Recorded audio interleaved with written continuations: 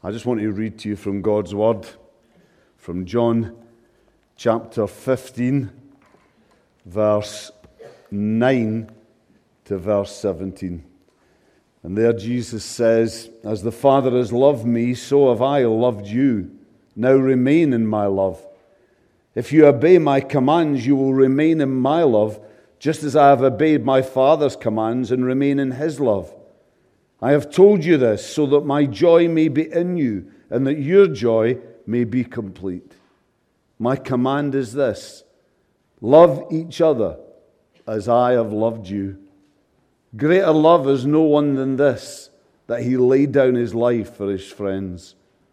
You are my friends if you do what I command. I no longer call you servants, because a servant does not know his master's business. Instead, I have called you friends.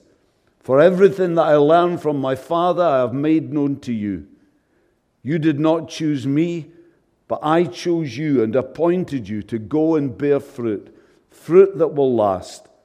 Then the Father will give you whatever you ask in my name. This is my command: love each other."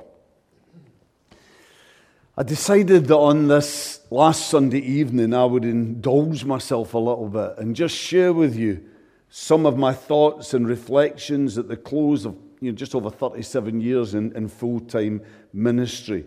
Let me assure you, by the way, that my intention is to be involved in ministry in some way in the future. I don't know what form it will take, but I hope there'll be opportunities.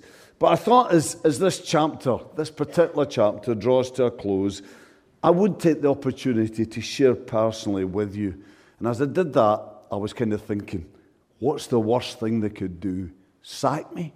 Hey, who gives a hoot? Anyway, so in August the 20th, it actually was, 1983, I started off in ministry, aged 29, and having been married at that point for, I think, about 8 months. And I'd been well trained in Spurgeon's College in terms of preparation for traditional ministry as it was then understood. I'd been trained in evangelical theology. I'd had drummed into me the importance of preaching being true to the Bible, preaching being rooted in the Bible, that the task of the preacher is to uncover what the Bible communicated in its original time and context, and then seek to make that relevant and apply it to our time and our context. Also, it was made very clear to me that I wasn't only called to be a preacher, but that I was in addition called to be a pastor. That I was called to care for, to shepherd and get among the people God had set me amongst. So in my first church, set in the Newtown part of Irvine in the area called Bourse Hill, I gave everything I had. I preached 3 sermons a week from scratch, nothing to fall back on. I was a chaplain at the local primary school and also at the local secondary school. I've since found out, by the way, that Nicola Sturgeon was a pupil. So I want to say, after all these years now, at last, we are even. She didn't listen to me then, and I don't listen to her now. We're even. So Elaine and myself, as well as that, we also ran the youth fellowship, with the rest of my time, any afternoons and evenings I had, being filled up as much as I could with pastoral visits and meetings. But within a few months of starting, and maybe it was a few minutes, but in a few months of starting in ministry, we had to get a dog, because Elaine was lonely. And when we had a son and he was a baby, I did used to look after him at different times, by the way, but one night I decided I was going to stay in for the night, and Elaine asked me to go out because she said he wasn't used to me being there all night and it was making it hard for him to settle.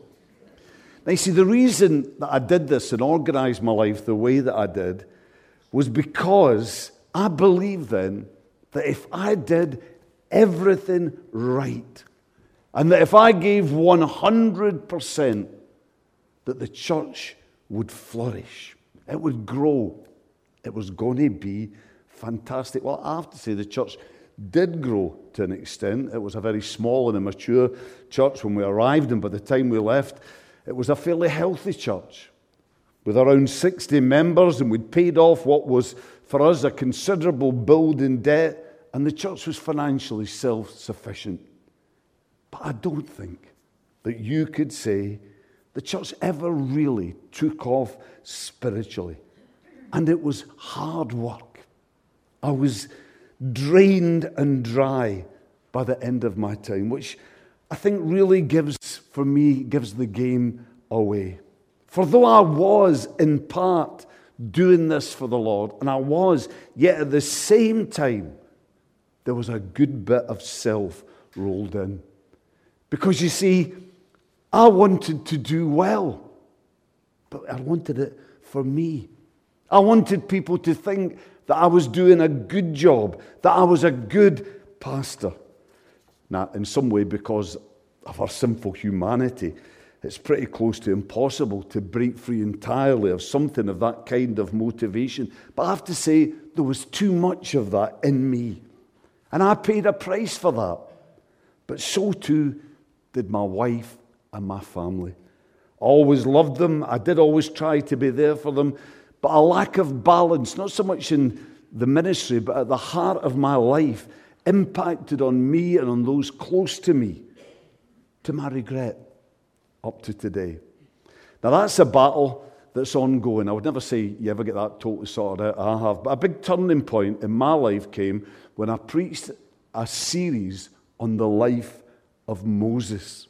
For then as I preached through the life of Moses, a truth that I'd believed for many years, that truth came to me with just a new force and power.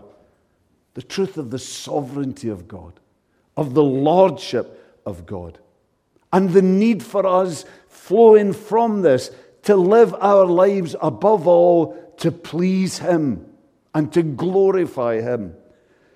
What this led to in my life was a growing understanding, it was a great help, that my main purpose isn't to please people. And it certainly isn't to please myself, to be pleased, to feel pleased about myself. But rather, my purpose in life is to please God. That's what first. And this took a burden from me in so many ways because I was released straight away for the impossible task of trying to please people. Because you see, in church life nowadays, if you please one person or one group, then you can almost guarantee that you'll displease another. You'll never get it right. Trying to please people, making that your priority, inevitably leads to sleepless nights and to stomach ulcers. And I know that. That is experience talking. I want to say, it's still nice to please people. It's great when you can do that. You should never make it your aim to displease people because you think in some way that's making you holy. That's wrong. Certainly should always listen, always seek to be kind, and I don't think you should ever be rude.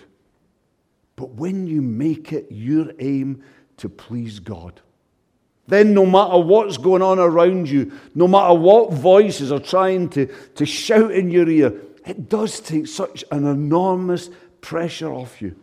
It really does. It does. With the added benefit that you're no longer beating yourself up because you're not the ideal pastor or the super preacher. For you see, when your focus changes in this way, when it's less about you and more about the glory of the Lord, then that pressure largely goes too. For you see, at one time in my life, if someone had told me they didn't like a sermon, they couldn't understand it or whatever, or that my ministerial performance in some way fell short of their expectations, at one point in my life, that would have devastated me. I have to say, nowadays I still try to take criticism seriously. Whenever somebody says something, I look at it and try to see if there's any substance to what's being said. And if change is needed or an apology needs to be made, I always try and do it. But it no longer devastates me because I'm no longer focused on being that ideal pastor or that super preacher. Rather, in my recent years in ministry, I've been focused on ministering to serve God's glory to the best of my ability. And that's made life and ministry so much easier and so much more fulfilling for me. I've had some lovely nights of sleep. Because you see, I know I fall short. I know I make mistakes. I know that I sometimes preach minging and confusing sermons. But knowing that I'm doing my best to glorify God, and that by doing that, that means that pleases Him, that brings me joy. That sets me free. Now, I don't want to speak for a long time tonight, but I do want to just take a wee bit of time to mention some things and people that I'm thankful for. First of all, I want to say I am thankful for my wife, Elaine. Because you see, Elaine is a creative person. And sometimes she seems to me like an ideas factory. They just keep on coming out. It's like being in the path of a machine gun. That's what it feels like. We could do this, or we could do this, or we could even maybe do this. Why aren't we doing this? And why are we still doing it that way? Now, for me, somebody like me who likes to just set a course and keep going, that can be overwhelming. It can. But often after a bit of struggle, I've taken on board a lot of the input and advice that Elaine has given me. I resist it at first, often feebly, but give me time to think it through, and I get there. And while I haven't done everything she's advised and implemented all her ideas, because some of them are, quite frankly, quite daft, but while I haven't done that, yet one thing I know and would want to say tonight is that my life and my ministry would be so much the poorer without her. And do you know something? She always has your best interests at heart. You can't do that to the poor church. They deserve better than that. We need to get things moving. So I want to give thanks, though, for my wife. I also want to give thanks to God for the wonderful Christians I've met and I've served with in the churches I've ministered in. I want to say I have met some incredible people. And a number of them, not people who are up front, not people who attracted a lot of attention, but people as I've got to know them and as I've thought about them, well, Jesus' words have come to me. Those words about the first being last, the last being first. And I've realized that some of these people, that when they're standing there by the heavenly throne, that they'll need a strong pair of binoculars to pick me out. Many of these people I've met here in Hamilton.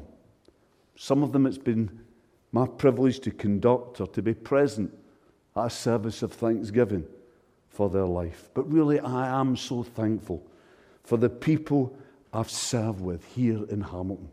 It really has been a team effort. It's been a true experience of being a family. The pastoral team, leadership teams, the office bearers have all given me incredible support. The youth work across the board that's produced, I want to say clearly, the best group of young people I've ever known in all my life and ministry. The children's work that's grown here and deepened so wonderfully. The seniors, or as I call the men there, the seniors. But they're so faithful and warm. You go to the meeting and it's just so much fun. The worship team, the singers and musicians who've set the scene just so beautifully in worship. And it makes it an easy task then to stand and preach. But perhaps especially those who work quietly away in the background. The stewards at the door. Those who work and serve in the kitchen. The maintenance team and the cleaning team, people like that. Your faithful service, as I've watched and seen all that's gone on, has been such a blessing and encouragement to me because you've done it all to serve the Lord. But now you see you're going into vacancy to find the next man to lead the church into the next chapter, what will be the next chapter of God glorifying service in Hamilton. Let me tell you what especially encourages me tonight as you prepare to head in to this next chapter. And that is that for many years in many Baptist churches in Scotland, there was a disconnect, a major disconnect between the kind of character that should be expected of a follower of Jesus and the behavior that was sometimes experienced in church meetings and in leadership meetings. People seemed to think, and this then led on to a habitual way of living, that kind of once you got the devotional part over, the Bible reading, prayers, worship, etc., that once you got that over, you could then behave as you wished. You could be as rude or aggressive or personal as might be expected in a bad-tempered, ill-disciplined meeting at any time or in any place, not the church, anywhere. Let me be clear. That was always wrong. Always wrong. As disciples of Jesus Christ, every part of our life should be transformed by the grace and by the Spirit of Christ. There should be no off-limit areas. A meeting of Christians, any kind of meeting, should be marked by the life of Jesus and should be glorifying to God.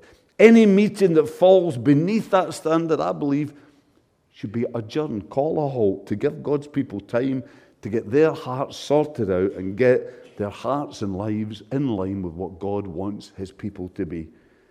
So what a joy and encouragement then it was to be at a recent church meeting, not days ago, where people at that meeting shared different opinions about important matters, but where they were able to do so in a humble and gracious way. And then at the end of that meeting, accept the decision that the meeting had made.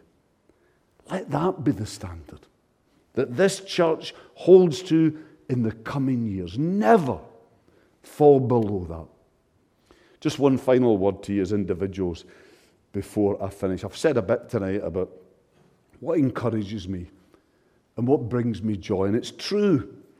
I am encouraged and I am rejoicing. And you know, the church has changed a lot during my time. I came into ministry during the end of the period when Britain could maybe be seen as an evangelized country with a settled church whose main purpose in terms of ministry was just to pastor and teach the people of God. But now you see, we're living in a post-Christian, largely unevangelized country. And we've got a huge mission task ahead of us. We've still got to teach and pastor. We've still got to do that, but always with the aim of doing that in order to get the church out into mission to a spiritually needy world. However, there's one barrier to this and one thing that has troubled me throughout my ministry, which I desperately think we need to keep on working at and need to sort out if we're going to be effective in mission in any way. And that is Christians holding and nurturing grudges against one another. For you see, it is inevitable that in church life, as we grow close to one another, as we rub up against one another as we should, it's inevitable that there will be times, sometimes, when people offend one another. That's going to happen. But you see, what matters and what demonstrates the difference between the Christian, the church, and the world around us is how we deal with this when it happens. The world out there holds a grudge. The world out there nurses their anger. The world looks for an opportunity to get even. And if that never comes, refuses to let that bitterness go. The result of that is that the person who nurses that grudge becomes bitter and twisted and ugly inside. As I once read somewhere, the world's worst prison is the prison of the unforgiving heart. This is not what God wants for His children.